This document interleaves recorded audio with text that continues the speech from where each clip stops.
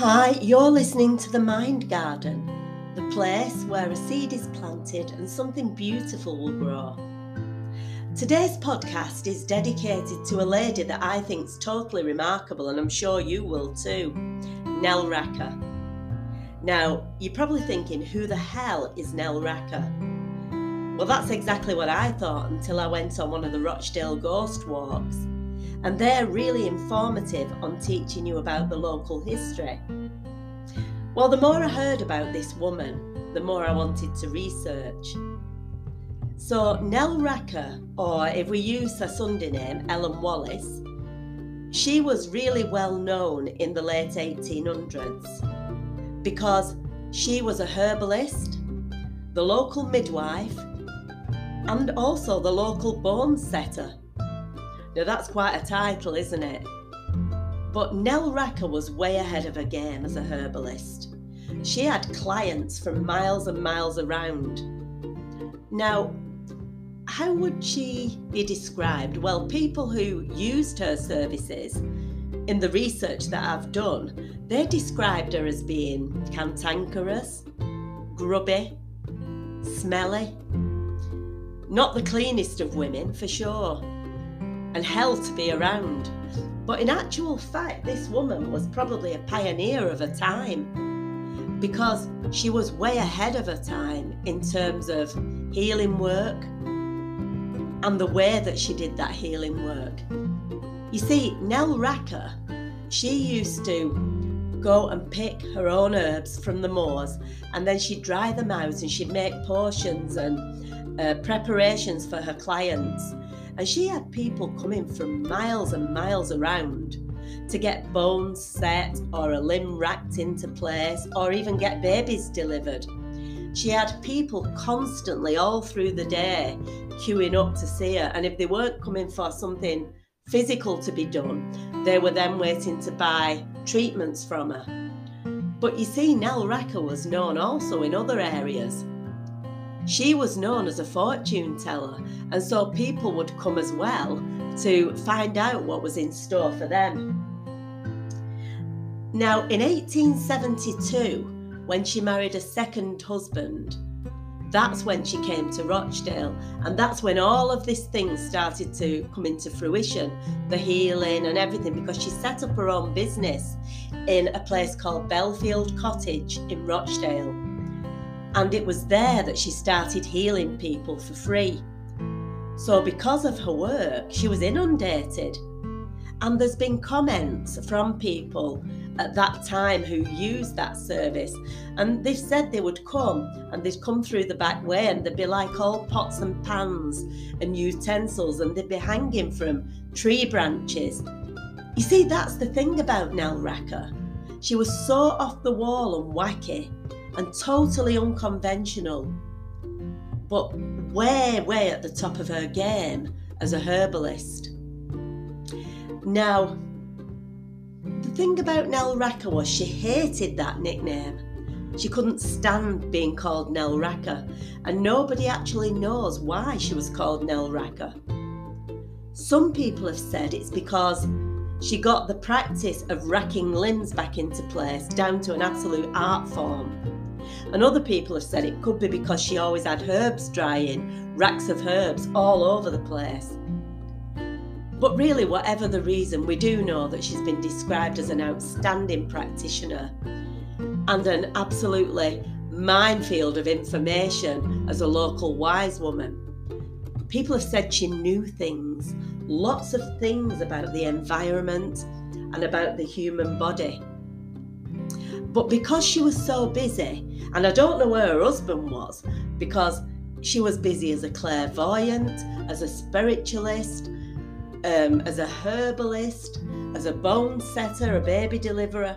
I mean, she must have been working every single minute of the day. So I don't know what her husband was doing, but all of her work got her really, really well known.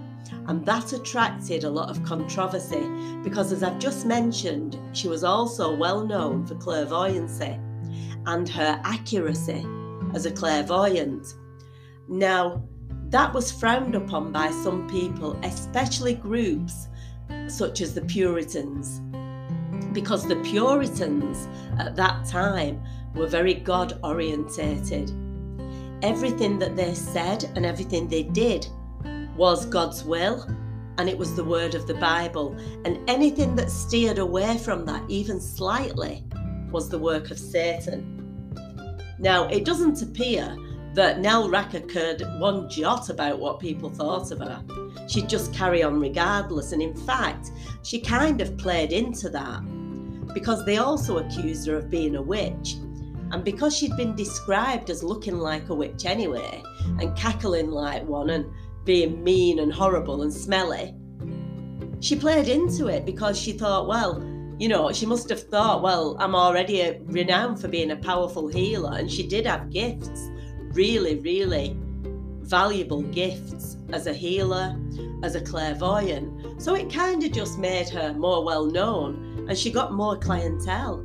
But she was doing it all for free, because Nell Racker was all about healing people. She wasn't about making a profit. And that's highly unusual at that time as well. She really believed in what she did. And in fact, it seems that some people, while I was doing this research, I read that some people actually said that they felt it quite a privilege that they'd seen Nell Racker and that she'd been schooled in the art of divination and spiritual healing by her own mother. So it seems like Nell Racker may have come from a generation of healers. But nevertheless, some of these groups, they found it a little bit threatening, I think. And so they started to put round rumours that she was a witch and all of that kind of thing. So, there was all of that going on. But there was some saving grace, because at that time, Queen Victoria was on the throne. And it's well documented that her and Prince Albert were very famous for attending spiritualist seances. They used to love going to them and being part of them. So Nell Racker's work was perfectly safe at that time. Now, who knows whether Nell Racker was a witch? Does it really matter? I don't think it does. The thing that actually matters is the fact that she was renowned as a healer, and she was way, way ahead of her time. And it's said that when she used to do a spiritual work, she used to use things like chants and what we'd call mantras now. She'd use amulets and objects from things, and she'd use them to reach a level of consciousness so that she could work with not only the physical aspect of somebody, like fixing bones or racking limbs into place, but also the psychological and emotional aspect of a person. And that's something that wasn't even probably thought of then. But what she was doing then was way, way ahead of her time. So to me, Nell Racker is, she's a phenomena to me, because the thing is, she's probably had a lot to do with the way that healthcare works now. Unfortunately, she actually died in 1933. Now, by that time, hospital-based care for delivering babies and things like that was becoming more normalised. But her career, though, that spanned a time of remarkable change in the UK. But I think more than anything, the work of this outstanding healer, it teaches us a lot about the power of nature. And like I said, she would go and pick her own herbs, and she'd dry them out, and she'd make lotions and potions, and then she would give them as preparations and treatments and healing creams and things like that. So it teaches us a lot about the power of nature when it comes to healing our own mind and body. There's a lot to be said, isn't there, about nature? So like I said, who cares whether she was a witch or not? But what's absolutely clear is that not only her skills in orthodox practice, but also her more controversial work, they were what were needed in her community around that time. And right now, in modern day times, I think the need for diversity in healthcare, and especially the choices we make about our own bodies, that's as true and it's as needed today as it was say like in the early 20th century when Nell Racka was practicing. And I'm absolutely certain, I don't know if you are, but I'm certain that her work has paved the way for more diverse thinking in modern day healthcare. So I'd love to hear your comments on what you thought about today's podcast. Maybe you know more about Nell Racka. Maybe you'd like to just make a comment and add something to the mix. Because, by putting together the pieces of this jigsaw, we can find out more about the life of this remarkable woman. But for now, I'd like to give special thanks to Touchstones Rochdale and also to Francesca Moore, who's Special Supervisor of Studies in Historical Geography at Newnham College, University of Cambridge. Because without their help, I wouldn't have been able to piece together the pieces of Nell Racka's life the way that I've been able to do. And obviously this podcast wouldn't have been possible the way it has been. Now you've been listening to The Mind Garden, the place where beautiful things start to grow from the seeds that we plant. My name's Julie Kelly.